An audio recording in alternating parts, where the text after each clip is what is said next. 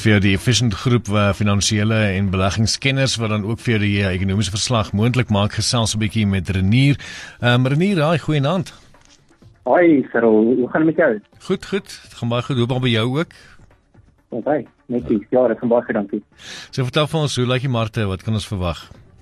Ja, die markte, as ons kyk na die buitelandse beurse, hulle is lekker sterk vandag. So hulle verhandel in die groen. Die S&P 500 is so 0,5% sterker per dag en dan die Nasdaq wat hoofsaaklik bestaan uit tegnologiese maatskappye, hy is 0,3% sterker per dag.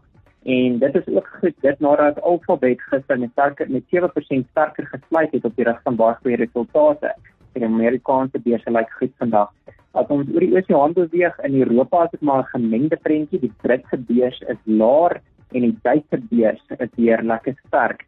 As ons kyk na wat op maatskappy vlak gebeur het in die buiteland, het Duitsland se grootste bank, Deutsche Bank, vir die eerste keer weer 'n wins aangetoon in 6 jaar. En hulle sukkel al vir 'n geruime tyd. Hulle het ook in 2019 'n omdraaistrategie in plek gesit en die beleggers wil ook eers sien dat daardie omdraaistrategie besig is om te werk. Die aandeleprys verhandel net so 0,7% sterker vir die dag. Dan het Philip Morris, wat ook die grootste tabakbesigheid in die wêreld is, hulle het goeie resultate uitgebring.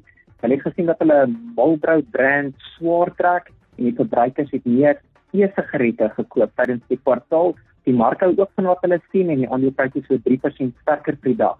Kyk wat op ons plaaslike beurs gebeur het, ons plaaslike indeks in die groen gesluit. Die alle aandele indeks het 1,2% gestyg. Ons hulpbron het met 0,8% gestyg en ons bank het 'n besonder sterk dag gehad, hulle het met 2,7% gestyg.